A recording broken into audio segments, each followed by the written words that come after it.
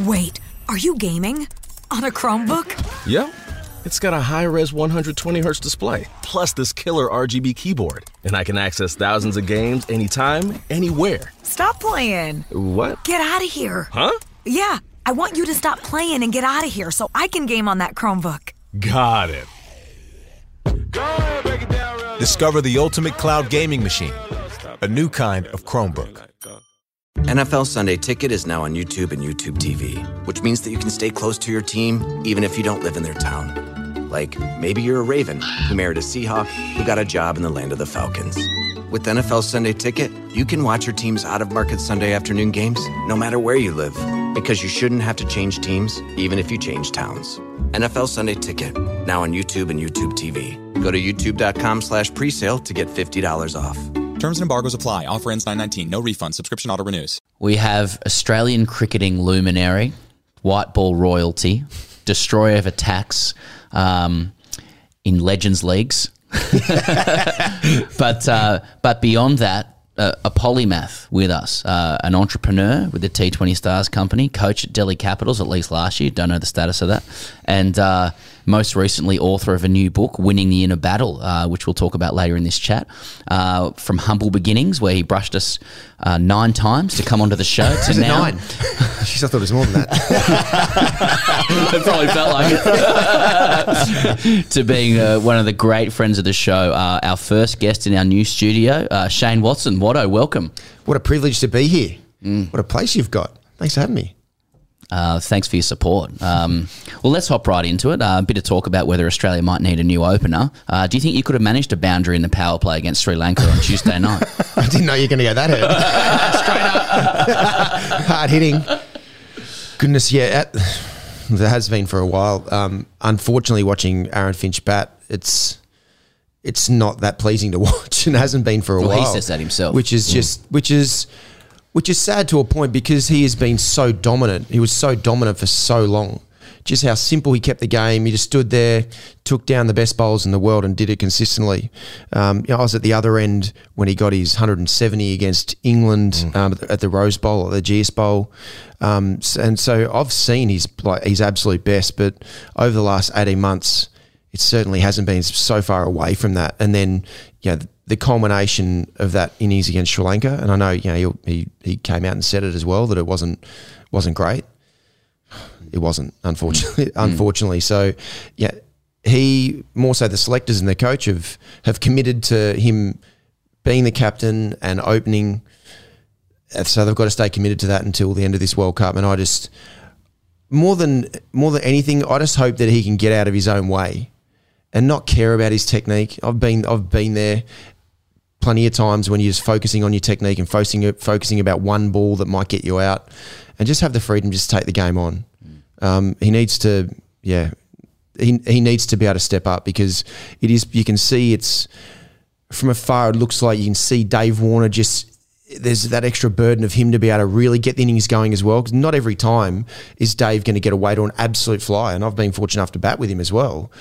Sometimes it takes him a few balls to get going. Sometimes he gets away to a fly. But if he knows that pressure's lumped on him to be able to get the innings going just about no matter what, because Finchie's struggling and continues to struggle, then that's just going to potentially suffocate him a little bit more as well. So it's a little bit of a lose-lose, unfortunately. We should date this interview in case you're listening after Aaron Finch has made 100 against England. One of the all-time great.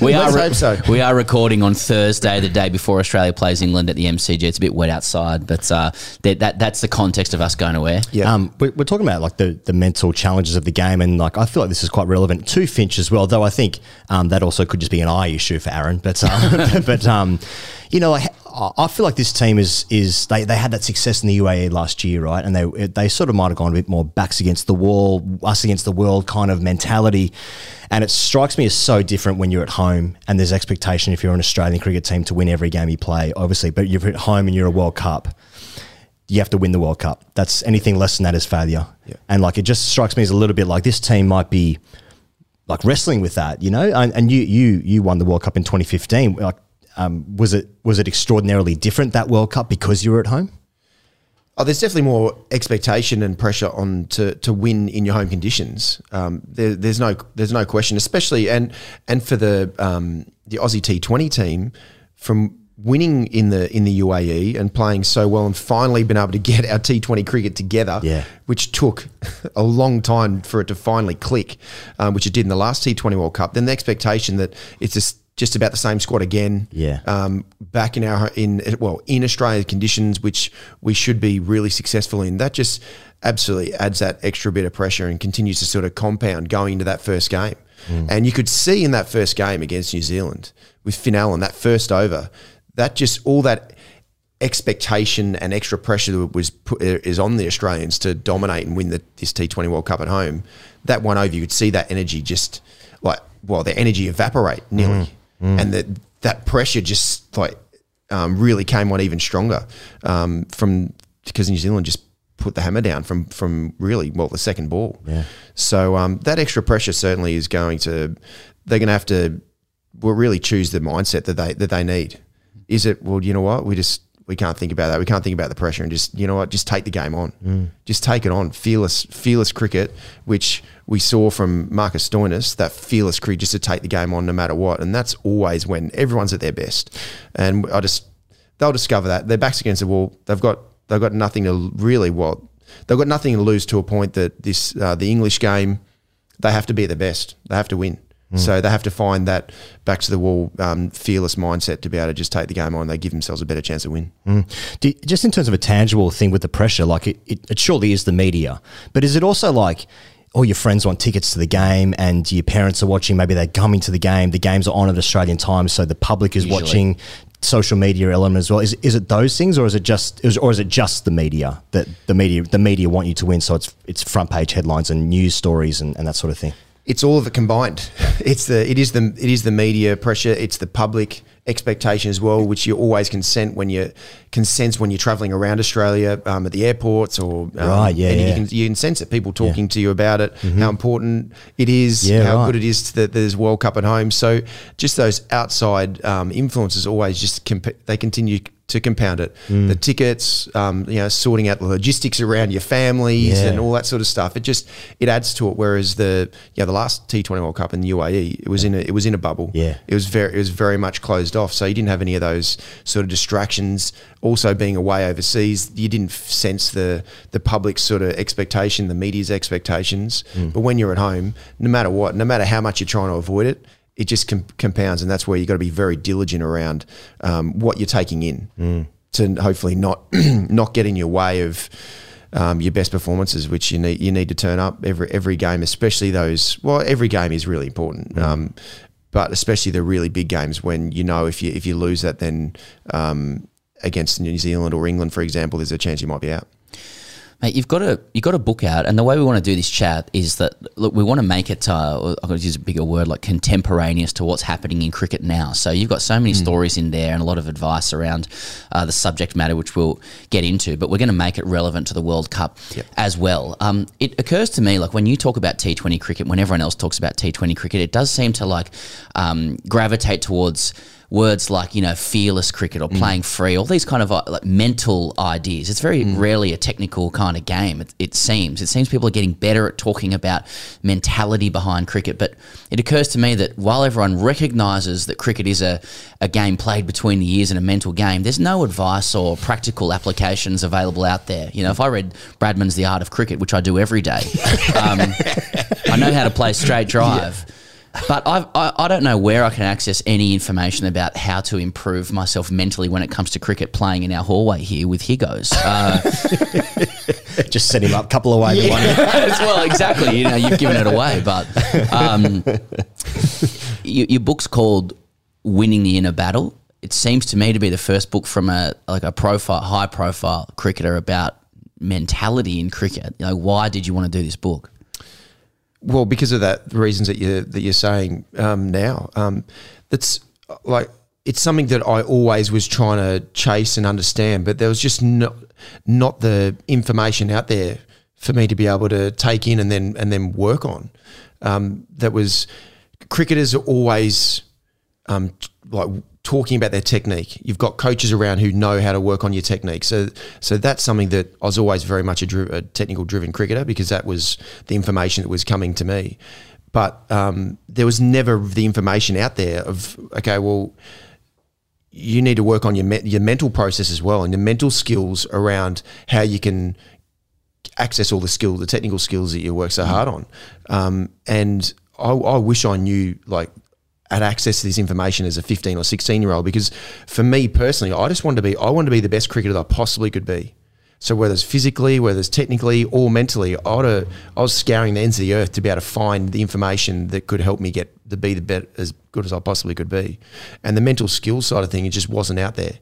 Unless, like, I was in the pathways at Queensland, even in the Australian team, the sports psychologists around, but they weren't sitting down and like working through exactly how your mind works, giving me the really simple information, so then I knew what to work through at training, in games, and then how to then decipher it in between games as well, so I could continue to work on that skill. So that's the reason why this book, Winning the Inner Battle, I've put together, because one, I was so fortunate to be able to work with a guy in the US who taught me this information in 2015. So then I was able to apply this information and work through it, and work through how it did work, how it didn't work, and put that into play for the next 4 years of more so playing T20 cricket around the world. So I've just got all that incredible information that he gave to me, which so much of it was so profound. It was so simple for me to understand. Dr. Jacques Dallaire, he knew nothing about cricket at all. So he wasn't talking to me from a cricket perspective. He was just giving me the information for me to then put that into cricketing terms, for me to be able to understand how I had to redirect my mind, the control that I had over my mind. And that's where this book's come about. It's just putting the information and working through what then I'd learnt by applying this information to put it into a book. So then everyone who wants to learn and understand the mental skills side of the game of cricket, that information's there for them to be able to work on, because it's not. The sports psychologists, the mental skills coaches who are out there in the world, they haven't put it into a book. They haven't put it into a format where you can actually go and source it and learn. And that's why this book's been put together. But isn't it just the case that if you want to be better, you just have to work hard? Sorry, That's so good. That's so good. I mean, that's what I was taught. You just got to want it more. You just got to want it more and work hard. If you want it more, then yeah, you're going to be good. And that's the thing. You just, like anything, you got to be good. Yeah. You got to work hard. There's no question. Anything you want to be good at, but you got to have the right instructions and the right information to be able to then work hard on. Yeah. If you've got the wrong information and you're working hard on that, then you're going to be going like backwards or nowhere. There's a lot of people who be listening to this show, and this is more of an Australian cultural thing, who might be like, oh, I don't want to get into the nerd mental side of things, but deep down will know that it's kind of exactly what they need for their cricket.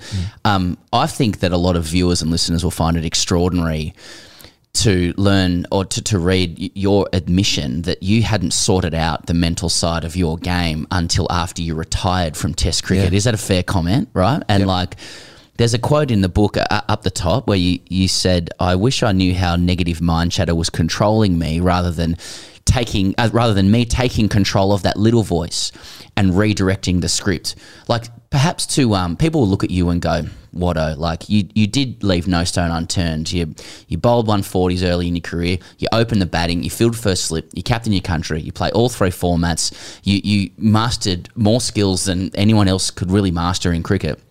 And yet you still needed to work on the mental side of things, like to connect with those who are listening. What's some of the negative mind chatter that would go on in the voice of Shane Watson while you were a fully fledged Test player, batting 3 and bowling 20 overs?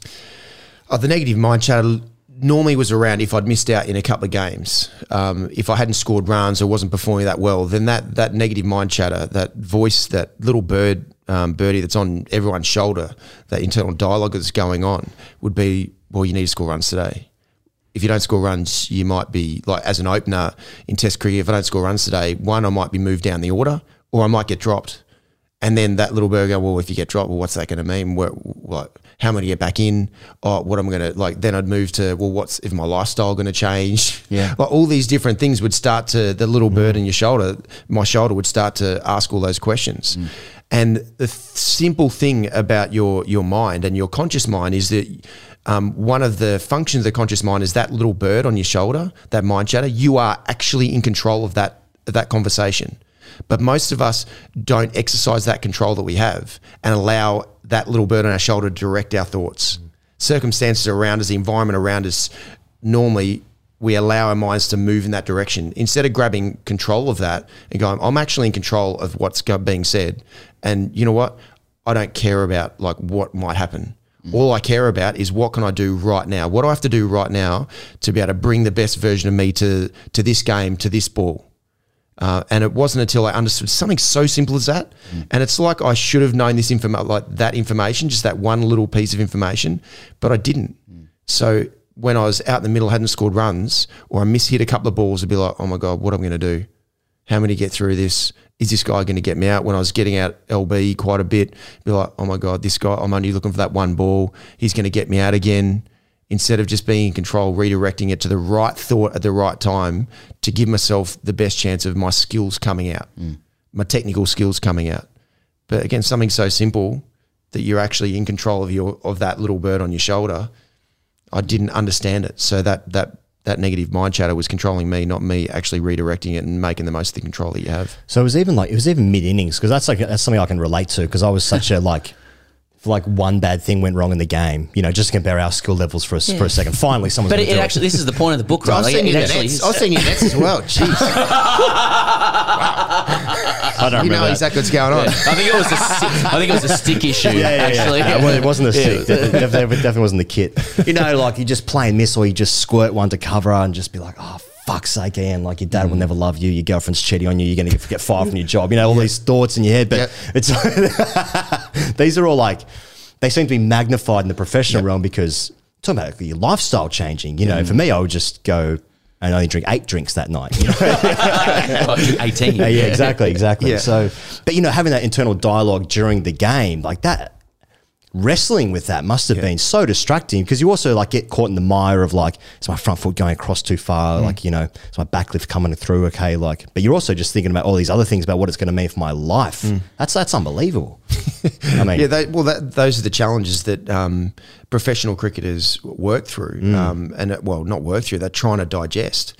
But again, there's no information out there around how to, like, what the right thoughts are for you at the right time to be able to give yourself the best chance of performing at your best. And I didn't know that. I didn't know that information. And what you said there around when things weren't going well, then everything else in your life's magnified in a big way. So that's circumstantial confidence. So when things were going great, where I certainly had periods where I was able to, because the circumstances around me pushed me and made me fall into the right mindset. And I had that for a lot of times throughout my career, even before I knew this information. But there was a period of time through like 2009 to 2011 where I was at my peak and doing stuff that I never thought I could do. And my confidence was flying high. Everything around me was, if anything sort of slightly didn't go wrong, went wrong, I'd be like, I don't care. Yeah. I'm going great. Yeah. Whereas other times in my career when things weren't going well, then when things like in my life didn't, like something happened, it would magnify it even more and you'd feel even worse. Oh, if this happens, what am I going to do now? I suck. I'm not going to be able to, I'm not going to be able to come through this. So again, that's just understanding that, and confidence in everything is always based around results. And that's the one thing that is through this book. The thread through this book really is around understanding how you get the best results that you possibly can. And the way to be able to get the best results that you can is making the most of what you are in control of. Technically, mentally, your thought processes, and just doing that over and over again. And then the results will look after themselves. They'll be what they are. And that's the main thread, is around taking the emphasis off the results, because confidence is normally always based around results. If my results have been excellent, then my confidence is high. If my results have been junk, then normally my confidence is really low. But we all know that for us to be at our best in anything that we do in life, we need to be confident. But we're always basing our confidence around results. So we need to base our confidence around bringing the best version of what I can right now, whether that's with our preparation, that's in the control of our mindset, and in control of what our skills are, what we need to bring at that moment in time. And that shift for me was a huge weight lifted off my shoulders, because I just always believed if I worked hard enough, then that should guarantee me results every time I went out to play. Yeah. I don't want to get like two X's and O's on it or give away too much in the book, but when you read, like sometimes if people read like a self-help guide or something that's kind of promising an improvement in any area of life, once again, the ICC are here to get us. Every day. Just letting us know. Just keep you in check. There's more. I get skeptical when the sort of the premise of the promise of a book is that if you do this, if you do X, you will get Y. And what I really liked about your book is that you actually detail the idea that because people will listen to this and go, well, hang on, if I do that, what if someone else was doing that too and they have a good day? You can't always succeed in cricket. In fact, you go into the stats around that. Ponting, etc., only succeeded. He only made 30% of the time. Yep. He batted, and he's one of the all-time greats. Bradman probably only a little bit better than that. But you actually deal with the idea that you can put yourself into a position of being as confident as possible. There are things you can control, but then you also deal with the things you can't control, like other people having a good day, which I think is it's like a revolutionary idea in cricket, which makes so much sense when you say it. But sometimes other people are going to have a good day, which is probably why we see so many T20 players walk off the ground now and not look like they wanted enough, because they kind of understand that it's not always going to work out for you, right? How do you grapple with that when you're promising, I'm going to improve your mentality, probably results, but some days it's not going to go so well for you? Yeah, well, that's in the book, that's the performance equation. And that for me was something that Jacques taught to me. And it was so profound because up until that point, I never deeply thought about, well, if someone's just better than me on this day in these conditions, then you know what? The results are a good chance of not being very good. I need to work on this. I need to work on this skill to try and be better, so there's less chance of that person being better than me on the day. But you've got to accept that. You actually do a thing, you do an analysis of the other person. That's right. It's not just about you. Yeah, exactly. And it could be just a ball that someone bowls to you on that day is too good. No matter you've brought the right mindset, you've brought the best version of you to that ball, but someone's just bowled a miracle ball or taken an amazing catch, or you get a bad umpiring decision that you can't control. And then that will have a significant impact on the results. But that's where just understanding that, because you aren't in control of that. For me, once I understood that, the weight just lifted off my shoulders. It's not using those things out of your control as excuses though, because I'm not someone to make excuses. More so, okay, if that happened today and that person was better than me, or that B factor got in the way, a bad umpiring decision, well, what can I do next time to reduce the chances of that having a significant impact on the result? So it's certainly not using it as an excuse, but it's just taking the pressure off. And for me, once I understood that performance equation, the pressure, that stress and worry and anxiety around performance, it just about vanished. Because I put it into perspective around, well, I've just got to bring the best version of me and ticking all these boxes I possibly can, and then the results will look at whatever they are. And then again, after the game, you critique it and work out, okay, well, this happened, so I've got to work on this to try and limit that uncontrollable to having a huge impact. So I think that's one of the deeper, it's not promises of the book, that one of the deeper things that people can get out of it, or benefits, when it's not just about, how can I score 50 or 100 more, or take 5 for, or 4 for, or whatever it is, or bumper bloke and sort of, but you really scare the shit out of him and stuff. I mean, you talk about that in the book, but actually, if you can manage your stress and anxiety around cricket, many people might just actually enjoy the game more and play, just enjoy playing cricket more, which is a game that can give rise to anxiety and stress demonstrably more than other sports. Yeah. And that's the power of this information. Is there's two sides to it. One is you have a better understanding, and you got to work on it, because it's simple information, but it doesn't mean it's easy to implement. It takes time to be able to work through and more so override your old habits. So override your default habits, which I had a lot of those. So your performance will be more consistently better. But the other side to it is, because you'll understand this information deeper, the stress and anxiety and worry that always comes in cricket, because it's an individual sport and it can be quite fickle at times. The stress, anxiety and worry will just about disappear because you've got a deeper understanding of how your mind works, how you can get the best results you possibly can. And that's the beauty of this really simple information. And it's not just me.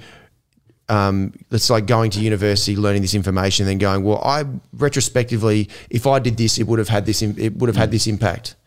I learned this information while still playing, had 4 years of being able to implement it and deeply understand and work out how it was going to work for me. So, and the one thing that really stood out was just the pressure was unloaded. There was stress and worry about it. Yeah, I had to work through my default, which was worrying. I was a very good worrier because I was so desperate for results and desperate to be as good as I could. But the default is just understanding how I can bring the best version of myself, and then the stress and anxiety and worry it evaporates. I really wish we had this mentality at my club where basically runs against our club didn't count. Yeah. And even if someone scored 100, it's like they were lucky, they were shit. You know, we dropped 4 catches, which was often true, to be fair. I think that the first time I'd ever appreciated like it's okay if someone else does well was Ben Stokes at Headingley 2019. You know, where it's like I was just did really like he was just too good. Yeah. And then the second one was recently I think even Babar Azam said after this game against India Pakistan was like, well, it's just Kohli, isn't it? Like we were winning the whole game and then Kohli happened. You know, there's some freedom to that acceptance, you know, where like you control the things you can control, but some things are out of your control, and that's also okay, I suppose. It's such a new concept. Yeah. And with that, the caveat to that though is someone can absolutely have a great day, like Virat did the other day, and Ben Stokes. But if you dissected what happened during that time, you'd look at a few missed run-outs with Ben Stokes. Sure. You missed maybe a tactical error, or you just didn't execute exactly to the best of your ability. Yep. When Ben Stokes was going hard and just kept smashing it over the fence. Yeah. So you can dissect it. You go, okay, well, next time, yes, that guy had like a day out. Virat had a day out. But what could we do next time to be able to try and reduce that chance of that happening? So it's an acceptance, but then it's like, well, dissecting it, critiquing it in a way that it's not like criticism where you're beating yourself down and going, we were junk, we were just not good enough, is working through, okay, well, how can we do it better next time to reduce the chances of that person having a day out? So it's a different under the waist. That'll help. Just one ball, just bounce them. So that's where it's accepting it that can happen on a day, but then it's not just putting your hands up and going, well, it was just too good, and we can't do anything about it. Right. Well, there are ways you can try, and that person still might have a day out, no matter what.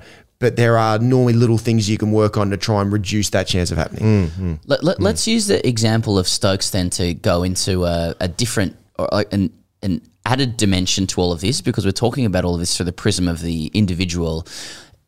On that day at Leeds or at Headingley, like Australia through Tim Payne but a couple of other players, you know, made or didn't make like a number of decisions that were probably the result of pressure, whether it's reviews or you know, say Nathan Lyon, well, that ball actually hit the sprinkler head, so that's why on the square.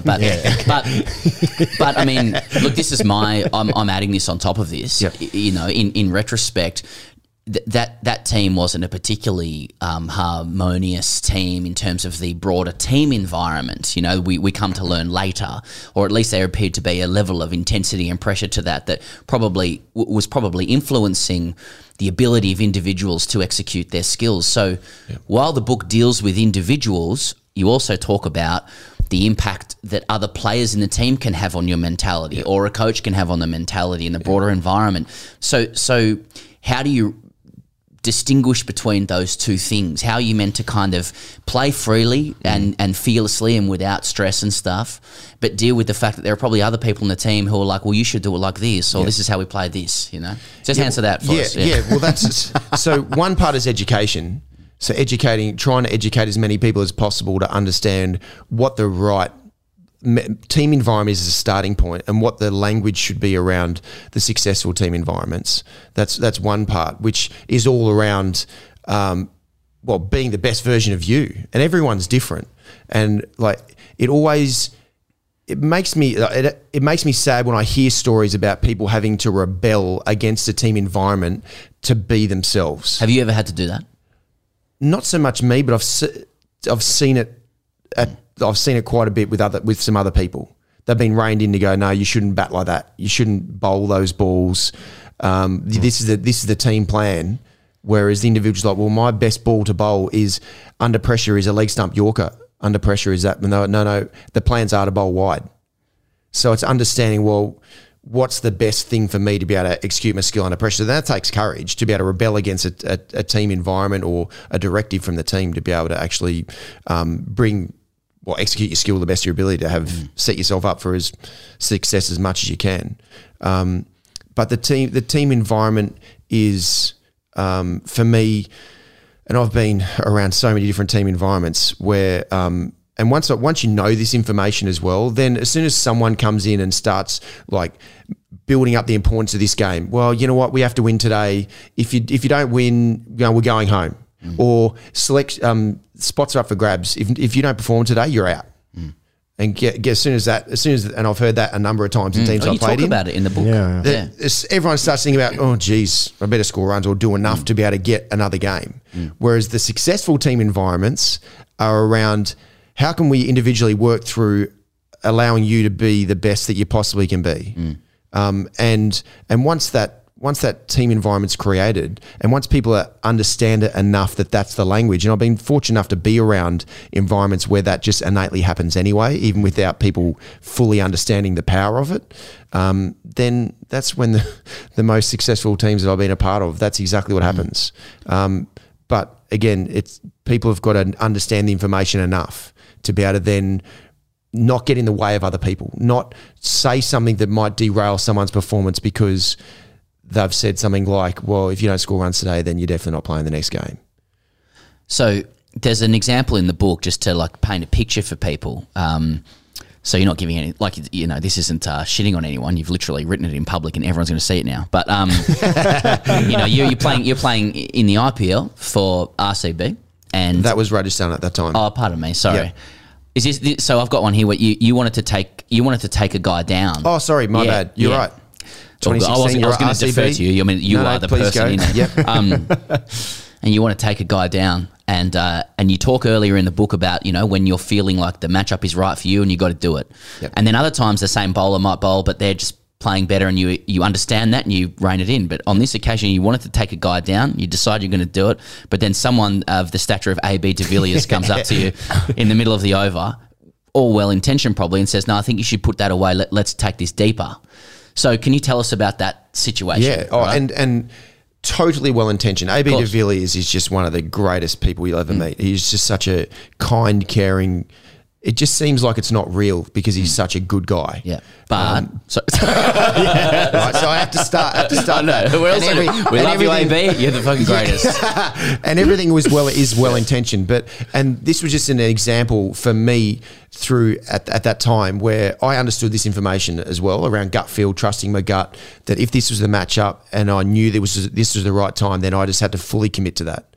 But then having AB at the other end... And in between overs, he's like, and I was like, I saw the bowler, I'm like, okay, I can definitely, this is my guy. You're not going to say who the bowler is, though. No, I can't remember who the bowler was, but it was at the time. It was like, okay, this is my guy I'm going to take down. And AB just said something, and it was, again, well intentioned. I think maybe we should just take the game just that little bit deeper. So then I was walking back to face up to that bowler, and he started running. I'm like, I feel like it's he's the right matchup to take down, but maybe just had to take a bit deeper.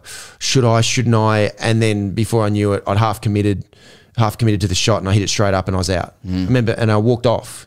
I just thought, I've just got to trust what I feel, and it's not. And then I was seeing like coaching as well with the Delhi Capitals. That's one thing that really stood out to me as well, is around different people getting in the way of what people like. Of someone's gut feel. So a bowler going, this is my best ball right now to get myself out of trouble, and having someone else within the team going, oh no, I think this is the right ball to bowl, not this one. And you just start questioning what you believe is the right thing to do at that moment in time. And that just comes around setting things up. So again, if I had my time again with AB, I would have listened, I would have heard that and gone, and just not say it to him, but just in my own mind go, okay, that's what he would do. but what's right for me right now, because this is what I feel is the right thing to do. This is my matchup that I've really got to try and capitalise on. And again, that's just around the mental strength of the discipline, just to shut it out and go, no, this is what I need to focus on right now. And again, it just takes discipline, like mental discipline, to go, okay, no, I've just got that's what I feel, and then I've just got to fully commit to it and not allow anything else to come in whatsoever. And that's the simple definition of mental toughness as well. And I just thought that mental toughness was always just about, for the select few. Yeah. For the select few who were they were tough and they were always like that. But what it really is just understanding how to be able to shut the noise out and just commit to what's coming down. Trust what you feel, and then fully committing to it and not allowing anything inside your bubble to penetrate. Yeah. And it is available to everyone. Yeah. Just got to understand how to be able to let that outside influence bounce off, to be able to just bring the best version of you to your ability to execute. So just a follow up to that. So you're, I'm sorry, I'm really getting into this, but so this would be instructive for coaches and captains and leaders too, in the sense that, and you talk about this, you're more convinced that teams should permit players to manage their own mental and physical preparation, rather than kind of overlay instructions like these are my words, but some kind of director with a cast that you're choreographing.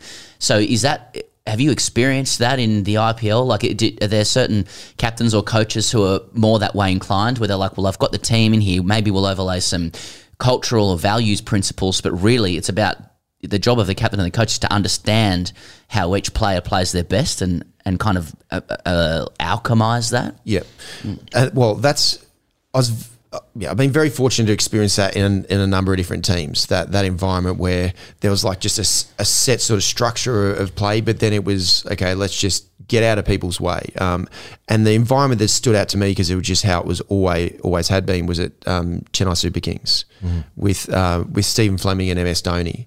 That's just something that that's their skill set, whether they innately did it just by instinct to start with, but then they realised the power of it was, one, never putting people under pressure through selection. Also, always just trusting what they felt from when they were picking the squads to start with, and then picking the team to start the tournament, and then just committing to it and knowing the impact they can have if you chop and change teams, because people just start playing for themselves and just do enough to get through. But then in the team environment, and the conversations is all around, okay, how can we just perform at our best today and just bring the best version of us, and not talk about we need to win today, or if we lose, all those different stuff, how important results are. They just took all that pressure out of that environment, and that was why it was such. The people who go and play at the Chennai Super Kings have always really enjoyed their time, because there's no extra pressure coming down from we need to win, you need to play like this, stop playing that shot. There's nothing like that. So that for me was the realization that, well, I didn't have to think in my own mind while they're saying that, so I have to do this. It was what they said was exactly what my mindset was anyway. And that came through in my first year of playing with the Chennai Super Kings, but also in the second year, where I went 7 or 8 games with only getting 140, 40 runs in the second game. And they stuck with me, believing that I was going to come good at the back end of the tournament. And also they didn't want to drop me, and potentially then the person coming in was under pressure, but also other people around the team would go, well, if they dropped him, then, well, gosh, if I miss out in a couple of games, then I could be done as well. So everyone, just the fear of failure starts to really come up, and we all know that when we're at our best, we don't think about the result, not the results, the outcome, and whether I might fail. They did the same with Gaikwad, didn't they, in the end, who got the orange cap. Is that 2 years? That might have been 2 years ago now. They stuck with him and he getting 700 runs or whatever. I was just thinking about when you were saying before about having that clarity when you're about to perform a skill. And just reminded me, funnily enough, I was listening to Owen Morgan speak this morning, who I think is now back to being an Irish cricketer, former Irish player. And he was talking about the 2016 T20 World Cup final against the West Indies for England. And Ben Stokes is bowling the final over. I think West Indies need 17 or something to win.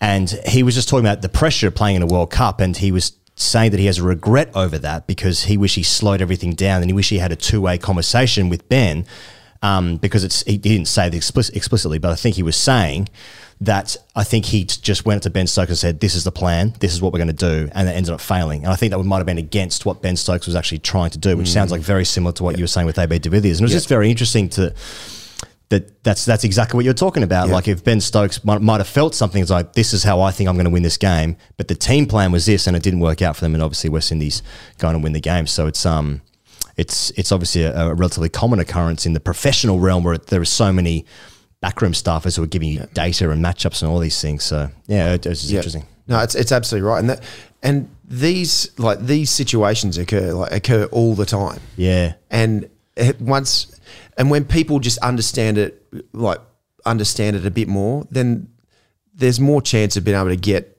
better results. It's really as simple as that. And I'll always keep coming back to from a bowling perspective.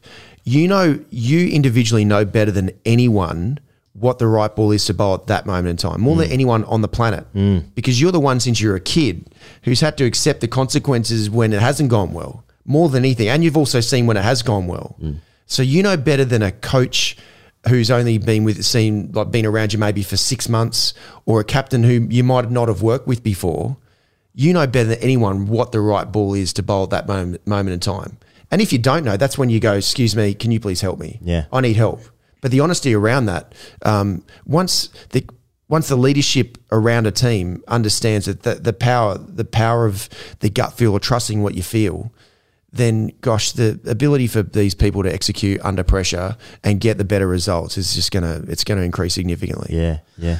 You say in the book that like the next stage in training is not physical technique but minds. Like, how different are players' mindsets today than that of yesteryear, do you think? I'm not even sure where I'm going back in with yesteryear, but like, even though you can't really see someone's mind, was there anyone that you look back on that you might have played with, or even before that you think was ahead of their time? Maybe mentality came naturally to them or whatever, but maybe ahead of their time in terms of their psychology.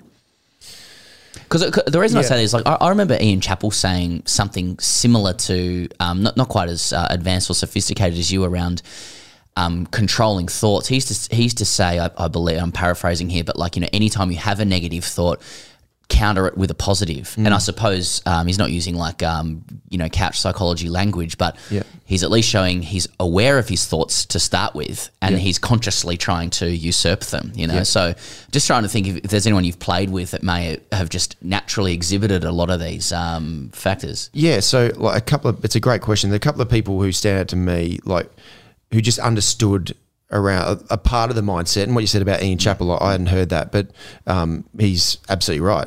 Whether it's positive or, for me, I'd say more the right thing. Yes, right. It's the right thing. If it's a negative thing, the right thought. But the positive things, it normally is a positive thing.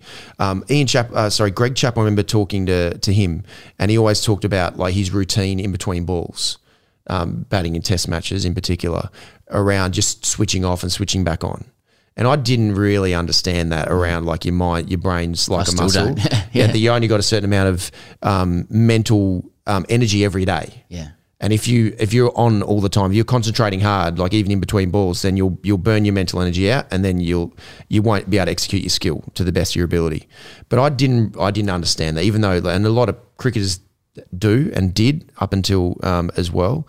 And Greg Chappell certainly knew that he just had to switch on and switch off to be able to, because he only had a certain amount of mental energy every day. So that was one person that was just that's very simple around mental energy. But the person who really stands out to me, who just has always come across as a scrapper, and he always just got things done. He's tough, and just was able to he came from Mowbray in Tassie, and was just tough, and nothing got in his way. It was Ricky Ponting. And it wasn't until, and this is how, for me, this is a sad thing about my time with Ricky, playing with him, and I've known him since I was 19, that I always talked about batting, always talked about technical side of things. But I never asked him around the mental and what worked for him and what he was doing and why he was doing it. And I mentioned in the book a couple of things that he did, which just is brilliant. And it worked for him. He discovered that it worked for him. One was around his use of visualization the night before he batted. So he'd write in a diary, he'd write sort of his points and cues, but then he would visualize what was going to happen potentially the next day, who he's facing and that sort of thing, and then would go to sleep. And he found that was the best way to be able to sort of just tap into the power of imagery and visualization. So he did that. And the guy from Mowbray did that, right? Also around, as the bowler's running in, all I could see from the non-strikers end was him just saying, watch the ball, like a few times as the bowler's running in. And I just thought he just wanted to make sure he watched the ball. But the reason why I said watch the ball at certain stages of the bowler running in was to not allow any other thoughts to come in. Yeah, you talk about this in the book, right? So he did that because he just knew that if he didn't put watch the ball in as the bowler started to run in, halfway through his run up and as he's about to get his delivery stride, and then as the ball came out, then something else, a premeditation like a pull shot, might bowl this, just could come in. So he didn't allow it to come in. I wish I knew that. And the other thing that he did was, and I mentioned this in the book as well, was Ricky Ponting always asked the umpire how many balls left in the over. Every over that I batted with him throughout my career, how many balls left? It was always 2. Yeah. He always knew that it was 2, but he needed that just confirmation every over to go, I just need to get through to the end of the over. Yeah, with intent, and it didn't mean he was just going to block the last 2 balls, but that was... And he discovered that, that came about because of his dad going, if you get out in the last couple of balls of the over, you're as weak as piss. Right? Didn't his dad say if you average 40 in Shield, you should give it up? I didn't hear that. So those are the few things that, again, it wasn't until I finished playing and I asked him, and that was during my podcast, that I asked him about these questions, that he did things for these specific reasons. And that's one of the reasons why he's so good. Yes, he worked so hard. He's mentally tough. He knew how to let things bounce off him, but he had these techniques that are so powerful that other people can use as well with the same power. You must have played with such a wide variety of guys in different mental states when they were batting, especially. I'm just thinking about the difference must have been so stark between batting with a Mike Hussey, who seems just fucking driven for cricket, right? And Warney, who just sort of turned up, rest in peace for the king. But, did you enjoy batting with someone super intense or more kind of laissez-faire? Both I enjoyed batting with certain people in different ways. Mike Hussey was always on. Yeah. And every time you went, if I was batting below him, every time I'd walk out to bat, you go, how's it going? And he'd be on 70 off maybe 50 balls, right? Yeah. He'd go to bat and he'd say, how's it going out here? Because you're hitting the ball nice. He goes, oh, geez, I can't find the middle of the bat. I just feel like he's just going to be beating me on the inside. I'm like, come on. So he was always, but that's the thing that drove him as well, is looking to make sure that he was one step ahead and was just, I suppose that mentality for him was pushing him to stay focused, and he was so good at keeping his concentration for long periods of time, because I suppose he always just had that doubt in his mind. So he was like, no, you know what, I'm not in. And that was the thing that kept driving him. To be fair, there's a part in the book where you're like, I played the worst test innings of my life, 4 hours for 81 against India. So I'd fucking hate that. You've got to watch the highlights of that. Jeez. Scrappy affair. Yeah, I've had plenty of innings. I just scrap my way at 81 at the SCG against test India. 80. Sorry. Whereas there's other people that I batted with, Shane Warne batted with a little bit, but the one person I loved batting with that I didn't bat with a hell of a lot was Andrew Simons. Right. Oh, he's just his presence at the crease and especially playing spin. Oh my gosh. I remember I was batting with him in a Shield game at the Wacker. Brad Hogg was bowling and I was sort of just waiting for him to bowl a loose ball, and he was bowling pretty well for a couple of overs. I was sort of just defending the ball. And Andrew Simons at the end of one of the overs said, if you don't get me on strike, I'm going to run you out. Right? So, geez, okay. Then he got on strike, bang. Next 2 balls straight into the stands. Yeah. But that was just the presence and freedom that he had. And he just had a pretty very carefree sort of mindset. Yeah. He trusted his skill, and that was the beauty of knowing that I had those special times with him. Yeah. So you accessed it through, and in the book you go into mental models. These aren't just cliches you're throwing out there. It develops into, and I don't want to give it away, but it develops into a foundation, a methodology, a mental model, and it's all very easy to apply as well across life, beyond cricket. Having kind of applied it in the back end of your career and played some of your best cricket, what is the feeling like to? I didn't experience a lot myself, but like, what's it like when you are on top of your game mentally? Like, what's the feeling? Is it just is it an endless reserve of confidence? Is it the removal of stress and anxiety? Is it both of those things? Like, did you end up finding a way to play cricket, enjoy it, succeed, and put it all in perspective? Is that all we're talking about? Yeah, that's the Shangri-La. All of those things. And once I understood the different things that I needed to work on, and then every time I was out in the middle, every ball that I faced, every ball that I was bowling, I was pulling myself into the right headspace. And I know it's a sort of very like looseish sort of term, the zone or the flow state. But everyone's always trying to find that place in whatever you do where it just seems like easy. And it doesn't happen all the time, but that's what you're always trying to chase, to find that space in whatever you do where, whether it's just you're recalling information, you just want to, or you just know that you're in the space that you're reacting as a cricketer. And once I understood how to be able to pull those parts together technically and mentally, had the mental skills to be able to pull that together, once you got there, it wasn't just by falling into that space and the circumstances or the planets aligned, you fell into that space. It was the control that you had was pulling those components together. And knowing that I had that control, and it didn't happen all the time, but when those two things aligned, then knowing you had the control to be able to bring that together is something that's it's so satisfying, because it's not just the circumstances presented themselves that you fell into it. You're actually in control to try and pull that together. And the thing with this book, yes, it's cricket.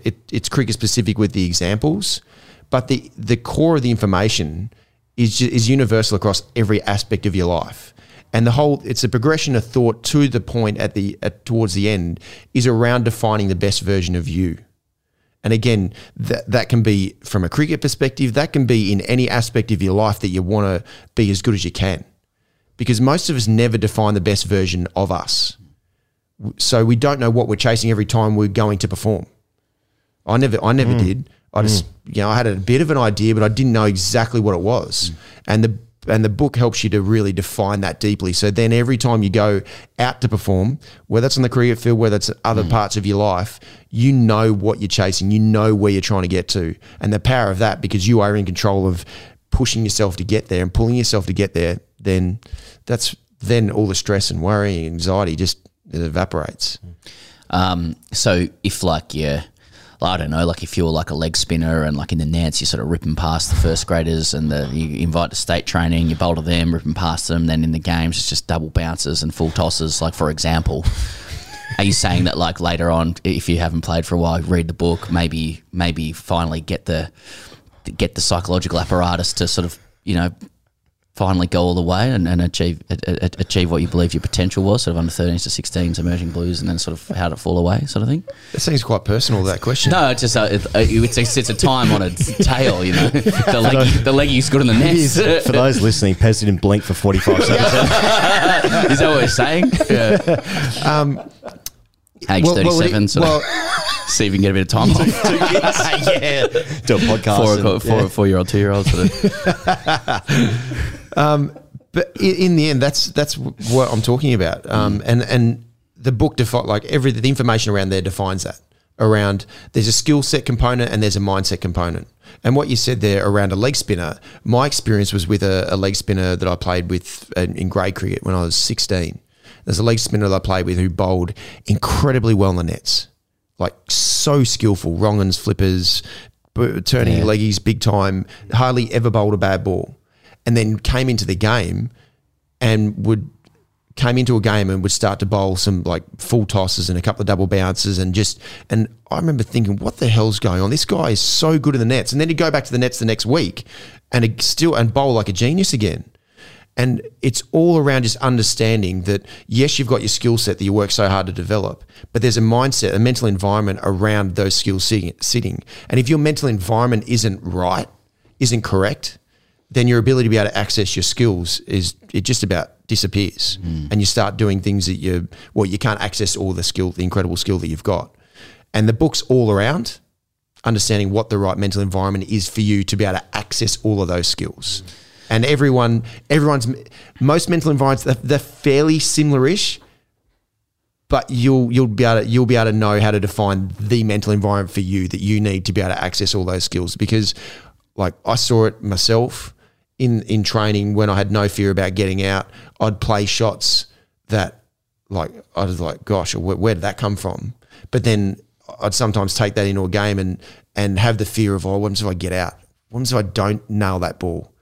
What's going to happen? Well, my team can't afford me to get out. And then I mishit a ball that's right in my zone because those doubts, that mental environment's changed. So it's available to everyone. Winning the Inner Battle goes on sale 7 November. So this is we're recording this 27th October, 7th November. And if you want it, you go to shanewatson.com.au. Just go shanewatson.au. Yeah, shanewatson.au. I'm reading it and I'm like, is it a typo? Is it not? shanewatson.au. So that was a test for you just to see entrepreneurially if you're on top of your stuff. shanewatson.au. To buy a paperback ebook or audiobook version. So just getting it direct from Watto. It's part of the brand. It's kind of like T20 Stars. I'm not talking about that right now. But shanewatson.au for winning the Inner Battle to basically fix your life. Learn how to be confident, etc. Watto, thanks so much for your time, mate. I know we've got Australia, England tomorrow night. You're hovering around. You're white ball royalty, and it's always a huge honour to be in your presence and to hear what you got to say. It's very kind. Thanks for having me, guys. Always a pleasure.